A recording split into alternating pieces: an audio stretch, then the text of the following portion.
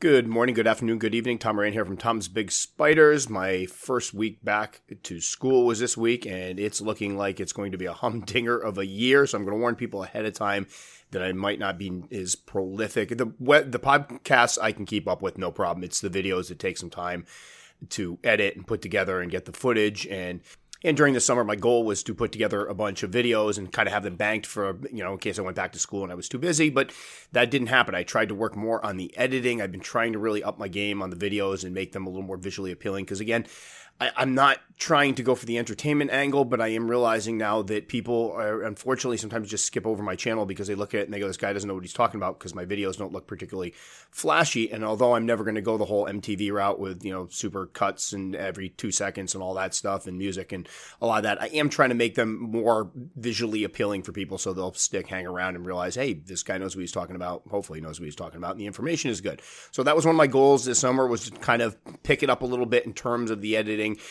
The good thing is the podcast, I can do those every Saturday. Billy just ran out to go shopping as usual, and here we are doing it. So those won't suffer. I will keep, I have a streak going with these. I think I've only missed one in the, we got to be around 80 something episodes I've done, which has been fantastic for me, especially for something I wasn't sure how long it would last. When I first started the podcast, I didn't think they were going to catch on, and I figured we'd give it a shot, see how it went, and just kind of let it fade away. But nope, I love it. I love this format. I love the fact that people that come to the podcast generally want to hear this stuff. It's like with the videos, we mentioned this before. A lot of people will click on the videos. I think one of them I put up recently, I spent a lot of time on it. I was really excited, and the response immediately looked great. And then when you look at the actual, stats as far as how much of the video people were watching, at one point it was like 19%. So it means people were going on, putting it on for like a minute and going, oh, that's great. And it makes it so it's not even worth the time sometimes. So the good thing about the podcast is people that consume podcasts generally listen to the whole things. And I love that aspect of it, because we've kind of distilled it to the people that are really interested in hearing this information, which I absolutely love. So moving ahead, those of you listening to me right now, the podcast will be fine. It'll most likely impact, my ability to put out videos. The only good thing is I have a little more time on the computer to get some articles done. So it's looking like it's going to be quite the year. Basically, we get our schedules at the end of the year. I spent the summer preparing for a class that when I came in, they took the class away and I got something different. So everything I had worked on all summer, gone. So hopefully we'll find a point somewhere else to use it. But it's going to be back to the drawing board. A lot of me working on, usually I'm totally prepared going in from the summer. I spend the summer getting ready. I've also been teaching for a while, so I do have materials. I change everything every year, but I do have at least a toolbox I can go to with stuff I can start with. And this is going to be kind of starting from total scratch. So anyway, enough of that. Moving on, first thing I want to say is thank you to anybody that bought merchandise. I did put my shop up, and I've joked with people that I was afraid to put up. It just, again, the whole thing kind of felt weird to me, which is why it was really important for me to do something other than just the Tom's Big Spiders logos. And the response has been excellent. Like, I'm absolutely shocked. I figured, a couple people would come forward and pick some stuff up, but logo shirts have been selling great, which I truly appreciate that.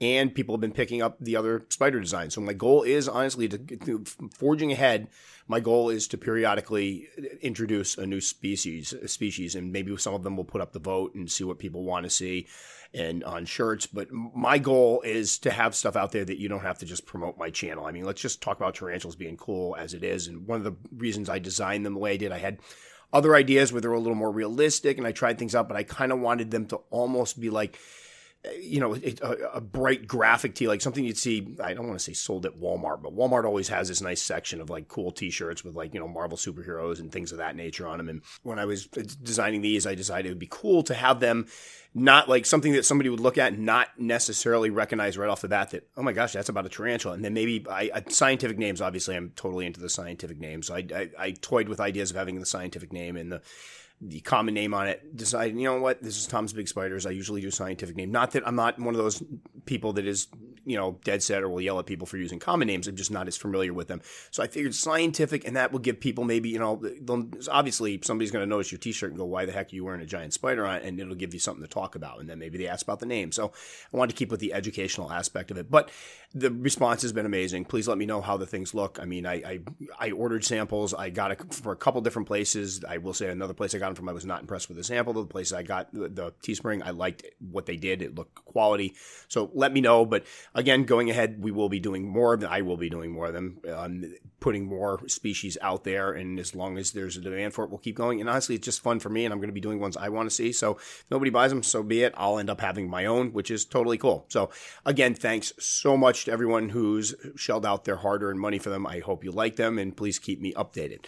So now, I've been promising in the last, I think, 2 or 3 weeks that I was going to go back to doing some species-specific husbandry notes, and there's one species I planned on doing at least the last 2 weeks. That was supposed to be the podcast. I started talking about something else, though, and it went long. And honestly, I find with these, if I'm allowed to just kind of naturally flow with what's on my mind, they tend to come out better than the ones that I have. Like, sometimes I come with an outline. I never have a script. It's always like, hit this point, talk about this.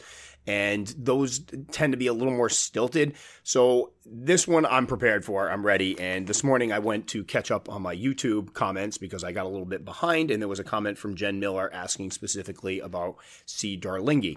Now, as luck would have it, a couple years ago, I ended up buying some of the common name rear horn baboon or Ceratogyrus darlingi. I picked some up specifically. Now, I shouldn't say specifically. I love the species, but I had some years ago, and both of them turned out they matured male, and I hadn't had any for a while, and this is probably one of, next to probably Acanthoscurria geniculata, the most requested care information I get. Like, I can't tell you, every time I post something up, somebody asks about A. geniculata and usually C. darlingi. Can you do a video?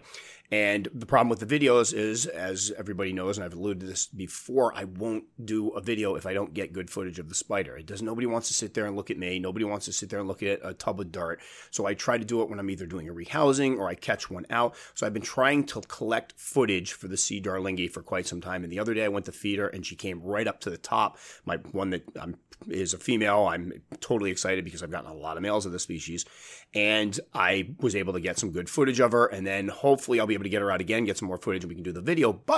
And the good thing about the podcast is I don't need video, so I can just talk. There's no pictures involved, so I can just go ahead and use my words and get this one out there, which, again, one of the reasons I love the podcast. So we are going to address them here. I am going to put together the video. This is the next one I'd like to do, like a species notes on. Probably not one of the big featured species ones because I don't have enough footage for that, but I did just pick up an enclosure for my female, and I'll be setting that one up and doing a rehousing video, and we'll get some information in there. But anyway, the first batch I picked up slings, and they were about a 1/2 inch, and I ended up putting them in 16-ounce deli cups with roughly about probably 4 inches, 5 inches of substrate. They were really deep. And at that time I was using cocoa fiber, so you had the typical fluffiness to it. And again, I have a lot of people that will say, that cocoa fiber isn't good for burrowers, or it's not the best. Let's put it that way. It is fluffy, and some of them have a hard time with it. But keep in mind, they do reinforce their burrows with webbing, and that's what my 2 C. darlingi slings did. I put them in. They immediately dug down, reinforced the whole thing with webbing, webbed a little bit on the surface, and basically had a maze of tunnels. This is one of the first fossorial spiders I kept that didn't just do the typical one burrow down and then, have their little area down at the bottom. There was a bunch. It was almost looked like Swiss cheese from the top. There was a bunch of different openings, and they were all reinforced by webbing. Now, when I was first reading about these guys, I read a lot of stuff that said they're kept bone dry. I will say I did give my slings, I poured some water in, kept the bottom layers, when I set the substrate, the bottom layers were moist, and I will say that both of them dug right down to that moist layer. And again, that's something we forget about with some of these species that we find come from arid areas. Not to say that all of them do this, but a lot of them will live in burrows. I mean, I was just talking to somebody that got a Phaunopelma caucotus, and she was saying, I added, the substrate was a little bit moist on the bottom. I was afraid because I read that they needed to dry, but she dug right down to the bottom, and that's where her den is. Yeah, a lot of these guys in the wild will dig burrows, and the burrows, have a different temperature than the outside. So we talked about before, I believe I have to find this information where somebody told me that the burrows, basically wherever they measure them, there's like a temperature right around 68, 70 degrees or so in the burrows, no matter how hot it is outside and sometimes how cold it is outside. So that's something to always keep in mind, that those burrows are a lot cooler than the, outside where the sun's beating down on the earth. That you need to keep in mind. Plus the fact that a lot of them will dig until they reach moisture of the lower levels of dirt. So obviously if you go out in your yard on a dry day and you start digging, the topsoil is going to be particularly dry, but as you get lower, you'll find it gets more moist. And that's what happens with the burrows. So I did find with these guys, I do keep them partially moist, and I found that even as juveniles, mine will appreciate a little bit of moisture, which is something that I hadn't when I first was doing the reading on them and trying to find, how to keep them. Everybody talked about, I keep mine dry. I have found that mine will kind of gravitate toward that area. I've seen mine drink before. That's an important thing. So again, always keep in mind, even with most of the quote unquote arid species, they will appreciate a drink from a water dish, and some of them when younger will appreciate some moisture. The one species I can think of that they don't really need the moist substrate anytime is the C. Cyaneo-pubescens, where I found that the slings have no preference, don't want anything to do with it whatsoever, but they will drink, and I've seen them drink off of webbing. So something to keep in mind. But anyway, first time I had slings, I'll just sum this one up. I had them in these cups. I looked one day, and one of them had molted, and he or she, this is going to be a quick one. We're going to find out the twist ending to this one very quickly, but wasn't sure what it was, but looked rather large. It was about 2 inches long or so, and like, I'm going to have to rehouse it. And then I caught it in the good light and realized it was a male. And I was shocked because it was very, very tiny. Like, this was one of the smaller mature males I had ever seen. I was completely not expecting it to mature out that quickly. I'm thinking, oh, here we go, juvenile, I got to rehouse. Nope, that was a mature male. So that one kind of surprised me. The second one matured later on. It was several months later and was quite a bit larger. So again, I've seen this with other baboon species. I've talked about the fact that my Monocentropas balfouri, one male matured very, very early and was much smaller than the other male. So one of them was about 3.5 inches, but some of the other males are closer to 4.5, so much larger than this male. So I've noticed that now with a couple of different species that the males aren't necessarily the same size when they mature. There's some differentiation, and I don't know, it could be, temperatures they've been kept at, feeding schedule. It could be a combination of both. I'm not sure what exactly leads to that, but I did experience it with the C. darlingi. So I had 2 males the first batch. I was really bummed out because I was hoping to get a female, and then I got into other things, and for a while I didn't keep any. And then basically, like I said, once a week or so for a long time, somebody would come on, do you have C. darlingi? Please help me with C. darlingi. I'd love to have one on C. darlingi. And I think part of it is the fact, and we've mentioned this before, that C. darlingi is often mentioned when people talk about the best beginner baboon species. This is a species that a lot of people point to as one to move on to because they are relatively laid back. Mine are kind of secretive, but if you play your cards right and catch them up on the surface, they'll usually dart down beneath. Although my female's been a lot more bold in that respect. Again, I fed her the other night and she came right up on the top. I threw in, I think, 4 red runner roaches, the males, and she was scarfing them all up right there. So it gave me a chance to get some footage of her. But I don't get threat poses from them. Worst case scenario, you open the enclosure and they're on top. They scoot right down one of those holes. And again, they will web quite a bit on the surface. They'll web around those holes, and there'll be like an entrance, an exit, and then possibly a third hole in some instances. They tend to Swiss cheese that substrate quite a bit. So fast forward, I ended up picking up 3 more, and it was 2 slings, and then somebody had I think I got a juvenile from Tanya. She had an older one or something. Not juvenile, just a larger sling. I'm like, what the heck, I'll pick up a third one because I really want a female this time. Well, one of the smaller slings matured into male, so I was bummed there because here we go. Now I'm 3 for 3 with them. However, I finally have the one I was just alluding to that's a female that is looking great. She's in great shape, and then I have another one that I'm hoping will be a female. Now, with these guys, originally had them set up in the dram vials because the first 2 I got were very, very tiny. So dram vials will work for these guys, as will, I think they're 5-ounce deli cups, the smaller ones. So if you have a really tiny sling, keep in mind they will burrow. The general, mindset on this one is you want to give them as much substrate as you can, but just be sure it's not going to be one of those situations where they burrow all the way down to the bottom and then don't bother coming up to get anything. Like we talk about, P. muticus can do that. I have not experienced that with these guys. I will say the first 2 I got, as I said, 1/2 inch, and I put them in 16 ounce. This time I was using Ziploc deli cups, the ones with the blue lids that screw on, and those I had filled those pretty much all the way up with substrate, and they'd gone all the way down the bottom, and they still ate fine. There were no issues there. So with slings, tiny ones, dram bottles will work great, deli cup, or you can just go right to the 16-ounce deli cup or 32-ounce deli cup. Either of those would probably work great. Just make sure, one thing, I'm about to do that video that I've been talking about for weeks, but I haven't been able to finish about, housing fossorial species.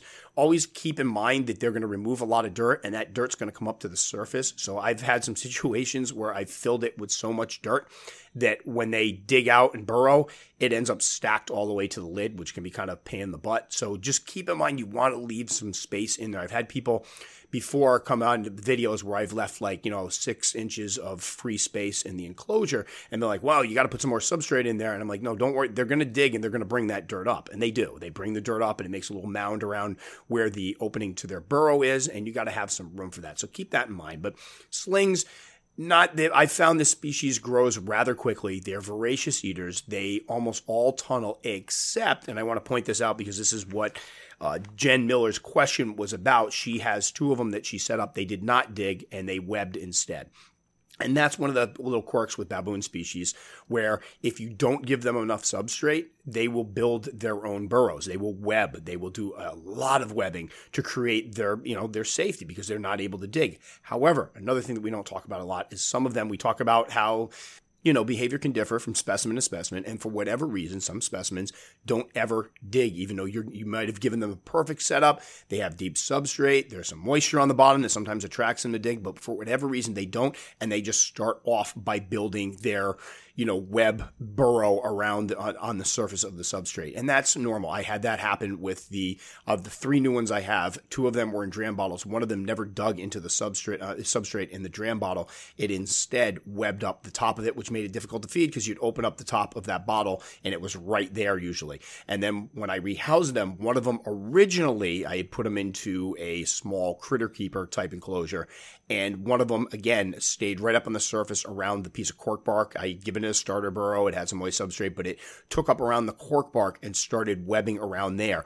However, eventually it molted and then it dug. So sometimes they change behavior. So keep in mind, yes, it is normal. Sometimes, regardless of the species, if you hear that it's fossorial, obviously, if it doesn't dig and you've heard that this is going to be a burrowing species, you should be questioning, is there something I could do differently? And there are some instances where people contact me and I ask them to send me pictures of the enclosure and I'll go, oh, here's what's going on. Here, there isn't quite enough room for it to dig. Or it looks like it basically took refuge in the corner there because it was scared at first and then just started creating its burrow there, with webbing, give it some time, whatever. But sometimes it's just the spider doesn't do what you want it to do or expect it to do. They're all different. So never panic with a situation like that. Obviously, it's good to always question, could I do something differently? I'm expecting this type of behavior. Is there something I could do to foster that type of behavior? Yeah, that's always a good question to ask, but it's never something to really panic about. I talk about my O. philippinus. I had a female that they burrowed. So I moved her into a new enclosure. She burrowed. I gave her a lot of substrate, and then she molted, came up, filled up her burrow, filled in the burrow completely, and then stayed on the surface for about a year and a half during the next molt cycle. She molted on the surface, and she built herself, some web curtains, molted on the surface, and then guess what she ended up doing? Burrowing again. So they're weird like that, but they know what they're doing. It's not anything to panic about. So Jen, if you're listening to this, yes, this is totally normal behavior. So the second ones I got, dram bottles, start them in dram bottles. They grew rather quickly. Then I moved them into small critter keepers. I like the small critter keepers for juvenile baboons. I mean, obviously, use whatever. I'm not one that sits there and tells you you've got to use this enclosure or you got to use this one. I think part of the hobby is discovering things that work for you. It's part of the fun of the hobby is going out and, hitting Walmart or hitting the Container Store and going, wow, this would make a great one for this one. And sometimes you find something that's a keeper and sometimes you find something that ends up in a stack in your garage, like the plethora of empty enclosures I currently have out there. So whatever works for you. I like those critter keepers because they're very easy to come by. Again, we always talk about Walmart, and it's because I must have like 42 Walmarts within a mile radius of my home now. They're just everywhere around here. So it's easy to stop on the way to work and pick one up. But they have ones in I believe the fish aisle around there, the pet aisle. They have the smaller ones. I think they're like $5 each. So they're easy to come by. You can get them off of Amazon with the free shipping. They're cheap.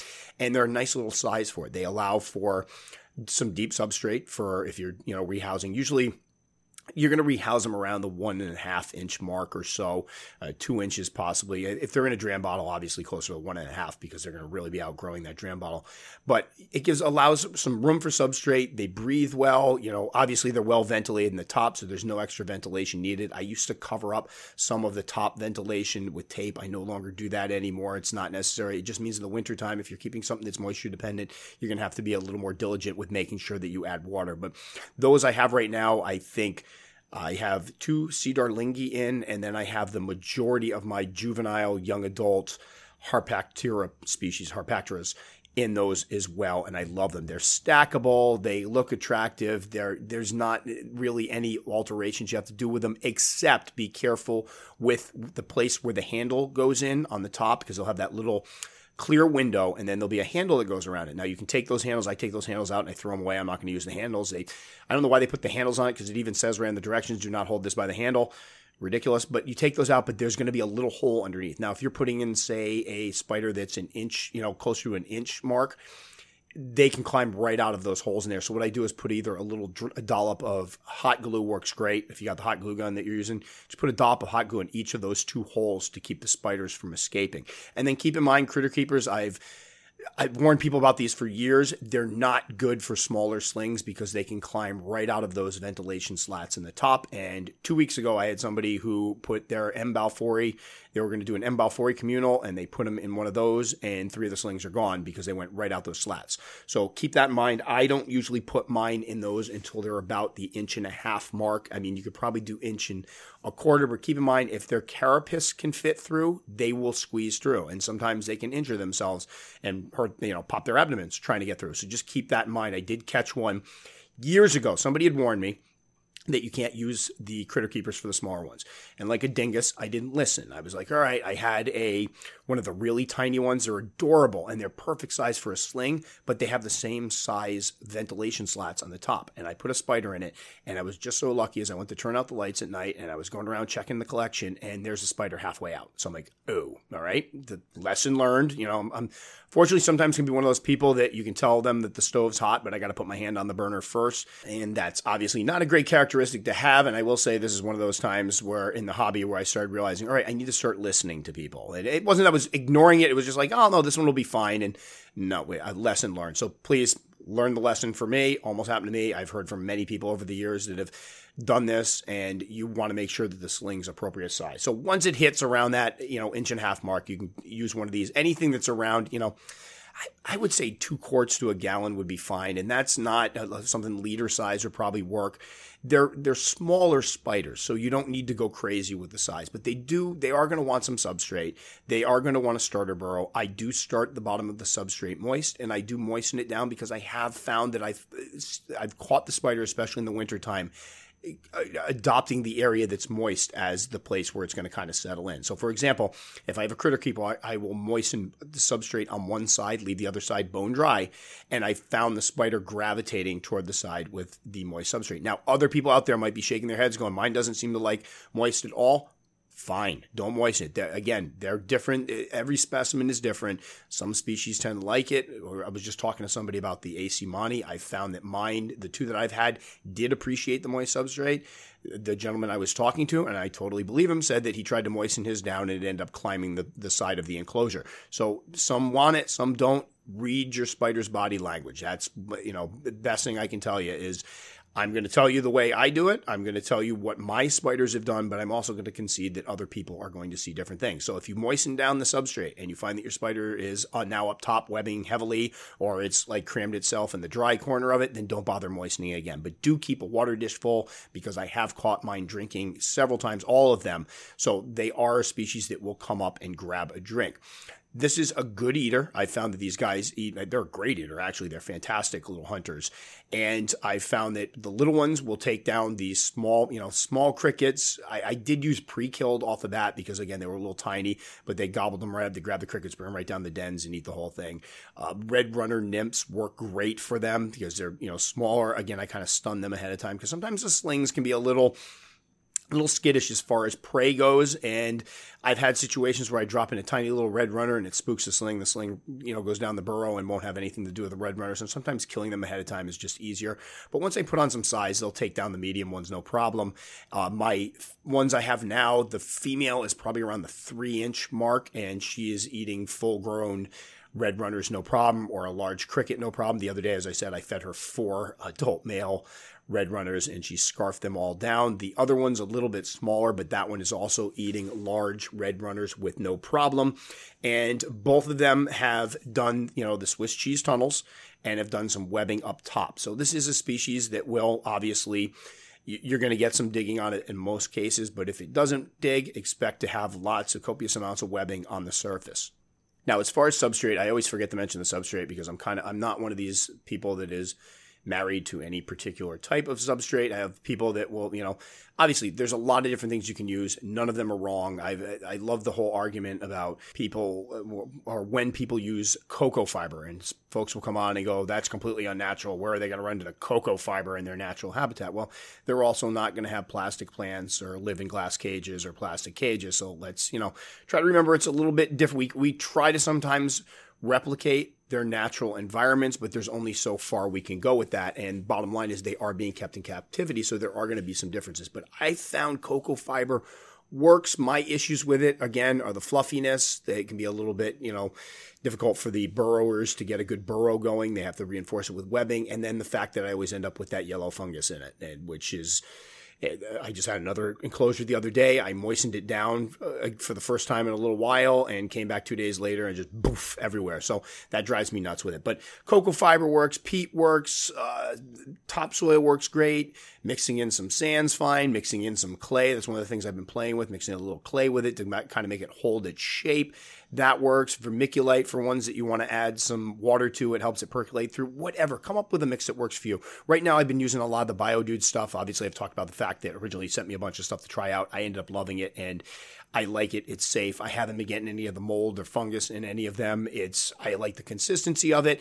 It's expensive. It costs, it's $30 for, I think, 3 6-quart bags, which can be obviously a little pricey. No free shipping on it, but it's it's my go-to lately. I'll probably go back to using some topsoil in a bit, but I have liked the stuff. And obviously with the bioactive enclosures, it makes sense to use a bioactive substrate. But whatever you use, just make sure that you give them some depth to dig in.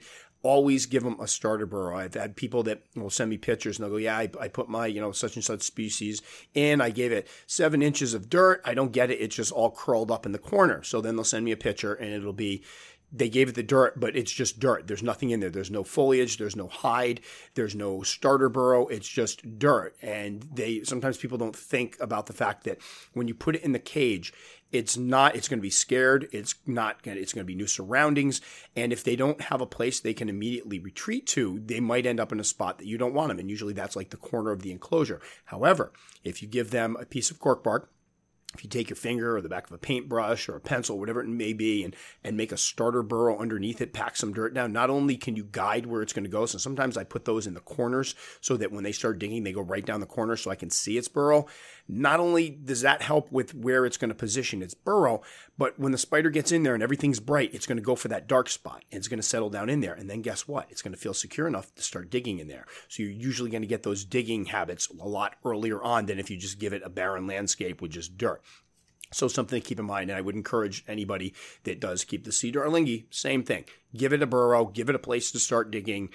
Give it, if you want to see some of that webbing, you can when you put in your cork bark, glue some fake leaves to it. Give it some anchor points because usually they will web over that as well around their entrances. They're really kind of neat species as far as the amount of burrowing they do and the amount of holes they end up creating that lead to their burrows. Now, as I said before, my female is about 3 inches or so we're going to be rehousing her soon. Now, what I'm getting for this one, and we're going to see how this works out, and I've been using these for a lot of my fossorial species, and I really like them. My H. divamatha is in one as well, and that's I believe it's like Reptizoo is the name of the company that makes them, but they're 8x8x12 glass aquariums with slide-out, screen tops, and I love them for fossorials. I don't use them as much for arboreals because I think the Exoterra Nano Talls, the 8x8x12, those with the front opening doors are a little more convenient. But for ones that you have to stack a lot of substrate in, these are 12 inches tall, so you can easily get 7 or 8 inches of substrate in them right off the bat to allow them to dig. They're more deep than they are wide. They offer more depth than surface space, but I found with these smaller fossorial species, it's perfect for them. I have an AC Mani in it. She built a tunnel right down the corner, all the way down the bottom, cleared out the bottom. She stays down there most times, and she does great in it. She loves it. I also obviously have my H. divamatha in it. Again, went right down, created its burrow right down the corner. all the way down to the bottom. She comes out. Sometimes you catch her front legs hanging out and she's waiting for prey, but that's been working great for her. So I'm getting one of these for the Darlingi. I actually just ordered it yesterday. It should be coming in today, and hopefully that'll allow me to do the rehousing video and finally do a husbandry video on these guys. So very excited about that. But the trick is to give them enough substrate to dig in. I am going to start with the bottom layers moist. If they don't want the bottom layers moist, if I notice they're not showing any affinity toward the moist levels, I will probably let it dry out. We'll see how it goes. Again, most people don't keep their adults particularly moist, and what they'll do is overflow a water dish, and that's perfectly fine. And I've spoken to people who just keep them completely dry with a water dish, and that sounds like it's perfectly fine. Again, this is a species that is usually considered to be an arid species. It's just I have noted that the smaller specimens, at least, do sometimes seem to seek out the moisture. So what I will do with this one is hopefully I will do a video where I'll set the whole thing up, and we're going to give it, 7-8 inches of substrate. Again, you need to leave some space at the top, especially with the adults. They're going to be moving some serious dirt. So I've had spiders that I've left, 5 inches at the top, and they've gone and dug, and I come back the next day, and that substrate is packed all the way to the top of the enclosure. And that's something to keep in mind. A little tip, leave yourself some room if you suspect that your spider is going to burrow. And again, we'll see how this one goes. This is kind of a trial one because I'm trying to find out which specimens work well in these. Obviously, H. divomatha, smaller species of spider, so I think they'll do very well. I was going to rehouse. I have to rehouse a Chilobrachys species, electric blue, 2 of them, in fact.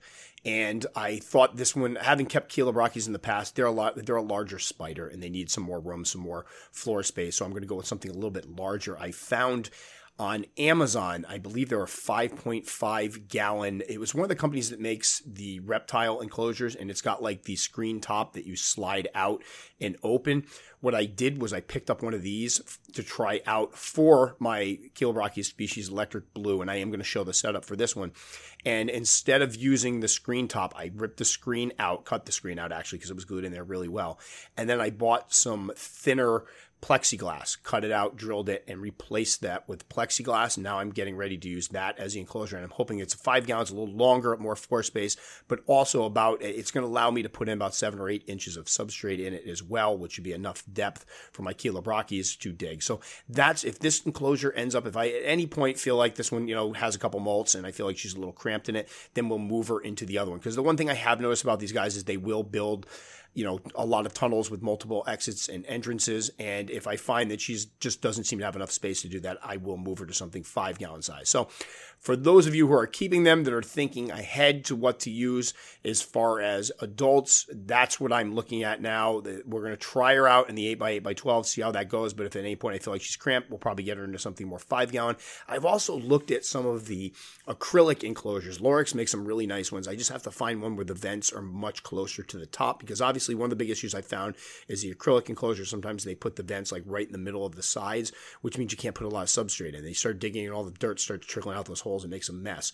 So I will be looking for something that has, in the future, an acrylic enclosure would be nice, something 5, 6, 7, 8 gallons, whatever it may be, with the vent holes drilled higher up so that I can put more substrate in it. And I do know Lorex, if you contact them, if it's not the busy season, they will do custom ones for you. It might cost you a couple extra bucks, but they'll put the holes up higher and, they'll make them to your specifications.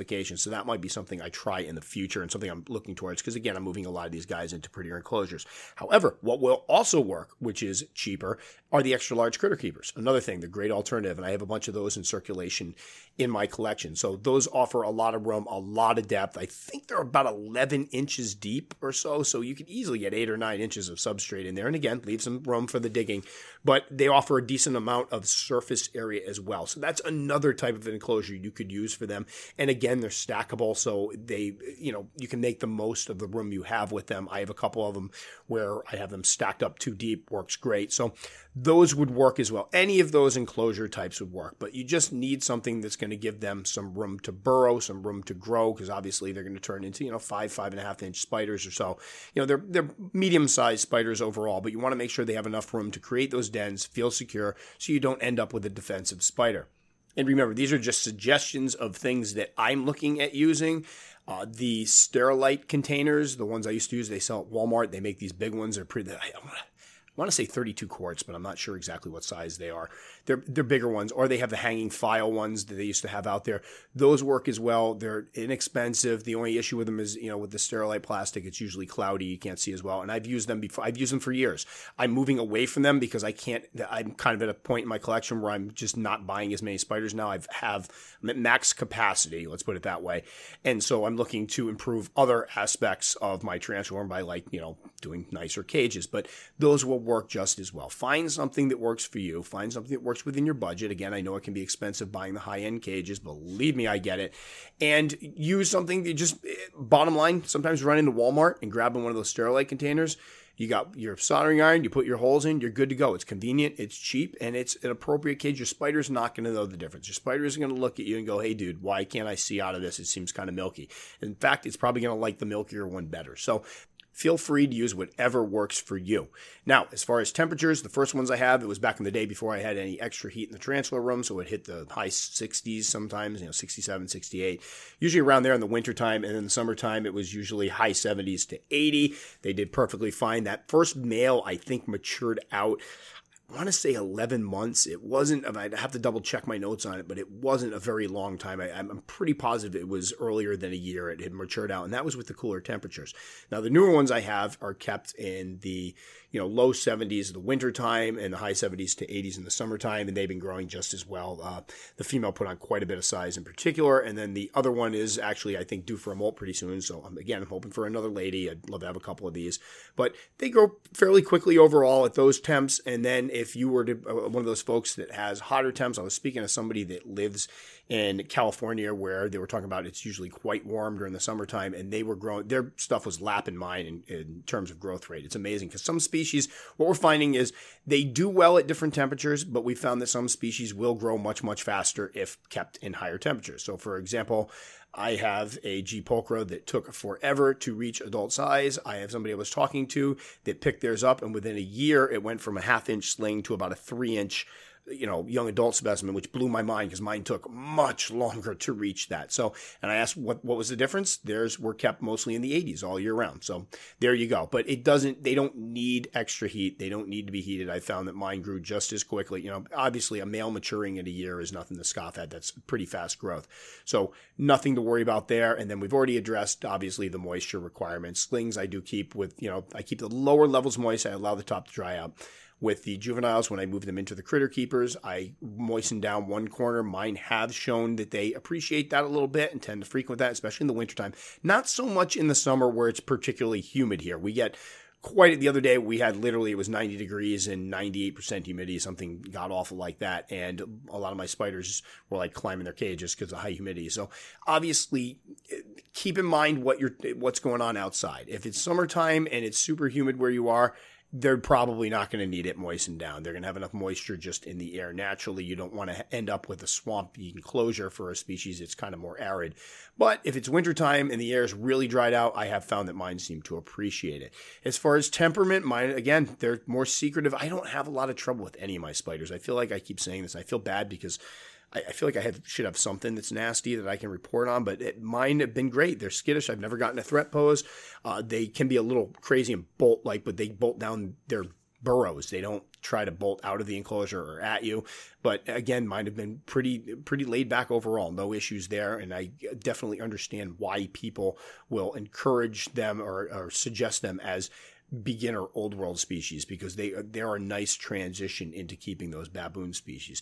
And again, what's cooler than a spider that has a horn on its back? I haven't spoken about that at all, but talk about a unique appearance. When they first start getting those horns, they start off as like a little black button on the carapace at first, and it gets bigger and bigger. And my female the other day came out, and I was like, man, that thing got big. So cool looking, just a cool species. Definitely one, I think, for people looking to transition into old worlds. Definitely a species you should check out.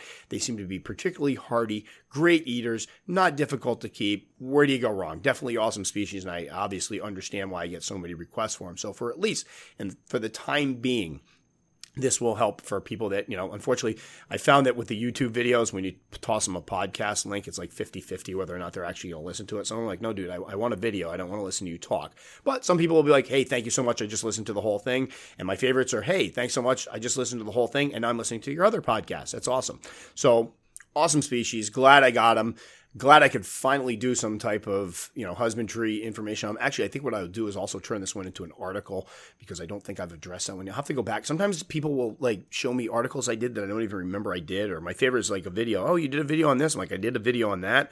Or sadly, the other day I went to, was going to rehouse a Hapalopus species Columbia large. I'm like, maybe I'll do a video on this. And I happened to be answering comments on my site or on my YouTube page, and somebody was responding to the video that I already did that I completely forgot about. I think I'm starting to go senile or something, because I tend to forget. But I tend to do the podcast. Obviously spent years doing the website and then the YouTube channel, and sometimes I forget which one of them I posted something on. So anyway, that's pretty much C. darlingii, awesome species. For those of you looking to step into old worlds, good one to check out. And for those of you who have them, hopefully please chime in with what you're seeing with yours. Are yours burrowing? Are they doing more webbing? Are you keeping them with deep substrate and they're digging? Are you keeping them in shallow for the webbing? Again, I'm always for the preference. My thing is I want the tarantula to be comfortable. I think the reason why I can report such, good behavior from the majority of my species is because I try to give them exactly what they want to feel comfortable. It's not about how much I see them. It's about them feeling, secure in their enclosures. So I do know there are people out there that their outlook on it is, this is my animal. I purchased it. I would like to see it. Therefore, I'm going to give it a setup that's going to allow me to see it more. Obviously, it's your prerogative. It's not hurting the spider. If they're eating and growing, that's fine. But that's when you tend to get a situation where they're webbing up extensively. They web up to the top of the enclosure. And then that's when you get a defensive spider, because when you go to open that enclosure and take that lid off, they're immediately like, you just ripped the roof of my house off, and now they're going to stand and fight. So that's why I don't encourage that. But obviously people do. I don't know if you can brand it right or wrong. It's just I have my way of doing it. Other people have theirs. So if you keep yours that way, please feel free to chime in. Maybe you keep yours on shallow substrate, they web, and you found that they're pretty laid back. Maybe you keep them on shallow substrate because yours never showed any type of inclination to dig, and that would be something to hear about. But please chime in with what you're seeing with yours and any pictures of them, because I love seeing pictures of these guys. And I will have to, at some point, start to get some more of the Ceratogyrus species. I've always just focused on darlingii, but I would like to get Marshalli, and I can't think of the other one right off the top of my head, but I definitely need to get more of them because they are such cool spiders. All right, so that covered it there. For those of you that have been waiting for a species-specific one, that one's for you, and I will be doing more of these. They're very easy for me to do because obviously I've kept these guys for a while. I have notes on them and everything. It's just sometimes I feel like I just worry that people are going to go on and go, oh, I have no interest in old worlds whatsoever. I have no interest in this. So I try to keep, try to vary what I'm covering so that we give more people more things to appreciate and enjoy in the podcast. And as far as this species is concerned, as I'm obviously getting ready to rehouse one into an adult enclosure, for those of you that have adults, please feel free to post pictures of what you have. I get a lot of inspiration from looking at other keepers' setups and what they do, and I'd love to see how you have yours set up. Plus, people that listen to this podcast, they hear what I plan on doing and what my thoughts are, but they can also drop down the comment section on Facebook and see what other people are doing, so it's not just my opinion. I hate it just being like, Tom says this is the right way. It's not the case. I learned so much from talking to other keepers, I can't even begin to tell you. So we're about done with this one. I had another topic I was going to try to fit in here if I had the time at the end of this one, but I don't know if I'll be able to do it justice. So what I will do is share a little anecdote. And I'm not saying this, I just need to share this because it kind of cracks me up sometimes. But this is what I woke up to this morning. I did a video on YouTube about best beginner species a while back. It's probably been my most popular as far as, because a lot of people are looking for beginner species. It's probably the one that's caused me the most, how do I put this, like indecision, because I go back and watch the video and there are things I do differently now. And there's no way to really, once you put a video up on YouTube, it's there forever. You can't go and edit it. I can't do a different version of this and put it up under the same thing, which for obvious reasons, I get why you can't, but it's a shame because it's gotten so much traction and so many people see it. And it does seem to help a lot of people out, but I would do it so much differently now. But anyway, I got 2 of these this week. Now, the whole video is a list of what I think are good beginner species with, pros, cons, from everything to availability, to ease of care, to temperament. At the end, I even tack on the GBB and the LP as far as ones that might be on, for people that are a little more prepared than just the, typical G. rosea or, Grammostola pulchripes or something like that. I have the ones in the end, but this is the one I've been getting a lot lately. And I'm just sharing, again, I don't want this to seem like I'm making fun of anybody, but it just kind of struck me as funny. We sit here in the living room and I got Billy here and my son Roan, and I'm going through comments and I'm like, oh, this one's, because Billy's been learning a lot about these lately. And I'm kind of hoping at some point one of my kids takes a more a larger interest in it because, I don't know how long I'll be doing this for. I might not be doing it forever. And it'd be so cool to have one of my kids take over and start learning it. And I think my youngest, Kale, is probably the most interested. My other kids are high schoolers. They got a million things going on. They take a kind of a cursory interest in it. I shouldn't say that. They're interested, and Roan especially always asks questions, but then he kind of walks away and goes plays Fortnite or whatever. So anyway, I'm reading some of the things out loud and explaining, kind of getting them all hooked onto the fact of, all right, this is what I do. This is how, here's the question. Sometimes I quiz Billy. All right, here's what the person said. What do you think the issue is? And she's been getting great at, I think they don't have enough foliage in there, so it's up in the corner hiding out because it feels insecure. And I'm like, yes, all right, there we go. So anyway, back to my original point. I'm reading out comments, and we're going through it, and this is the comment. It's on my video, A Beginner Species, lots of views. I'm proud of it. Things I changed, but I'm proud of it, and it seems to help a lot of people. Hi, Tom. Thanks so much for this video. Can you recommend a good beginner species? Yep, like that one. How do you answer those? Like, I'm looking at, and I never want to be rude. I never want to sound condescending. I don't know if somebody sometimes I misconstrue. Sometimes it sounds like they're asking something and they don't. But I'm like, I spent hours on that video making it so that it would answer any questions people would have.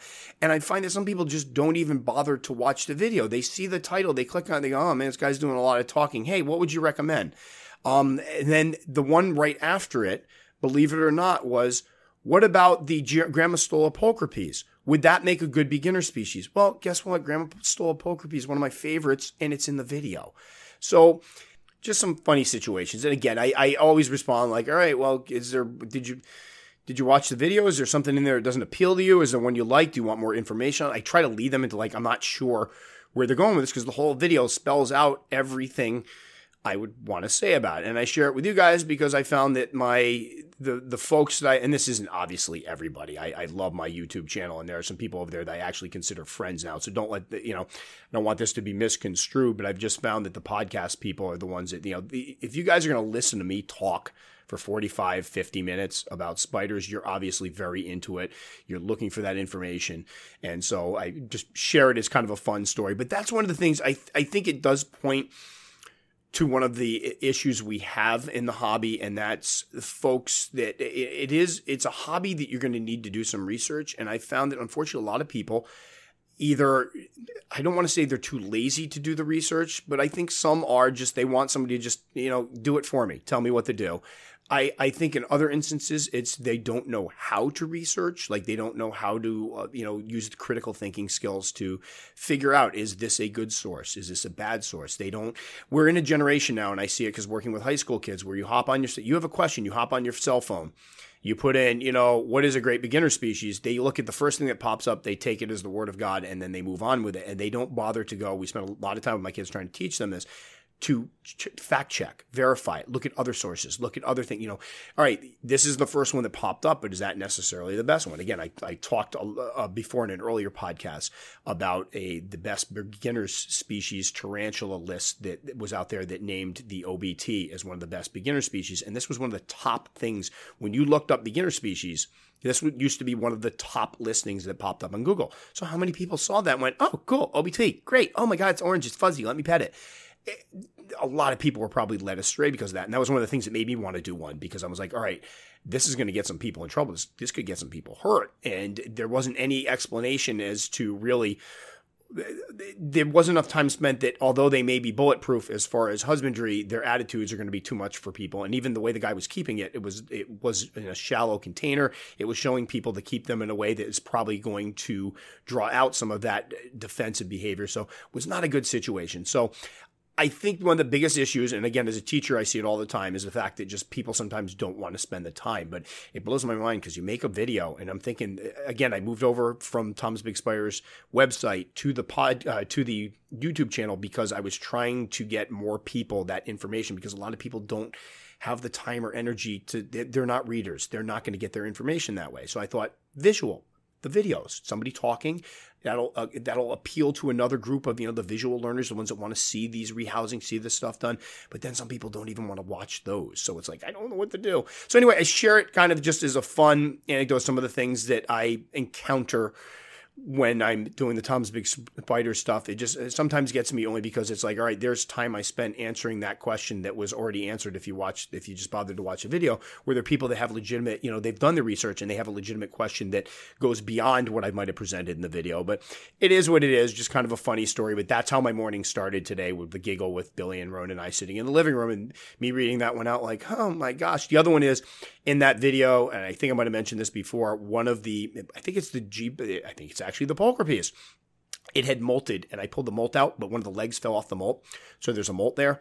If I had $1 for every person that mentioned, hey dude, your spider's missing a leg, even though if you look at the spider, you can count that there's 8 legs on it, but they see that leg. And again, people obviously haven't done enough research to know that they molt and that it might be a molt. If I had $1 for every one of those comments, even though it's in, the description of the video says that is not a spider's leg, it's from an old molt, and I explain it, I would be a rich man. I would be doing this full time. I'd be sitting here, I wouldn't be going to school on Monday trying to figure out how to teach a class that I've never taught before. I would be sitting at home making just beautiful, stunning YouTube videos. But, oh well, it's not, unfortunately, nobody's paying me for that. But it just, again, interesting stuff. I just feel like sharing it. Again, as I mentioned last time, you guys have kind of become my therapy with this. I feel the conversational tone of this, I can almost pretend like I'm actually talking to people. I've had people email me and comment that I feel like you're talking to me and like we're having a conversation. Well, I appreciate that because I feel like I'm talking to you guys. I can picture some of you out there shaking your heads, hopefully, and we're having a nice conversation. This is great. So anyway, enough of that. Time for me to actually go do some rehousings and get some work done because unfortunately my time is going to be limited through the work week. And the last couple of nights I've been coming home just kind of falling asleep cuddling with the dogs on the couch. So hopefully once things get going, I get things set and situated, it'll be easier. But right now it's been kind of exhausting. So that will do it for this one. Again, I just want to thank anybody that bought merchandise. I can't tell you how it's been amazing to see how much people have responded to that. And again, I was very scared to put it out there because it's a very personal thing. It's my artwork. It's a different thing than I normally do. I spent, years doing horror illustrations and stuff. So it was a little bit different. And I did pick a style that I figured some people would appreciate and some people would be like, this is not for me. Totally get it. But to see the response and how excited people are for it, it really made it all worthwhile. So as always, thank you so much, everybody, for listening. Thanks for listening to me drone on and being my therapist for the last, 10 minutes of this. And we will catch you guys all next time.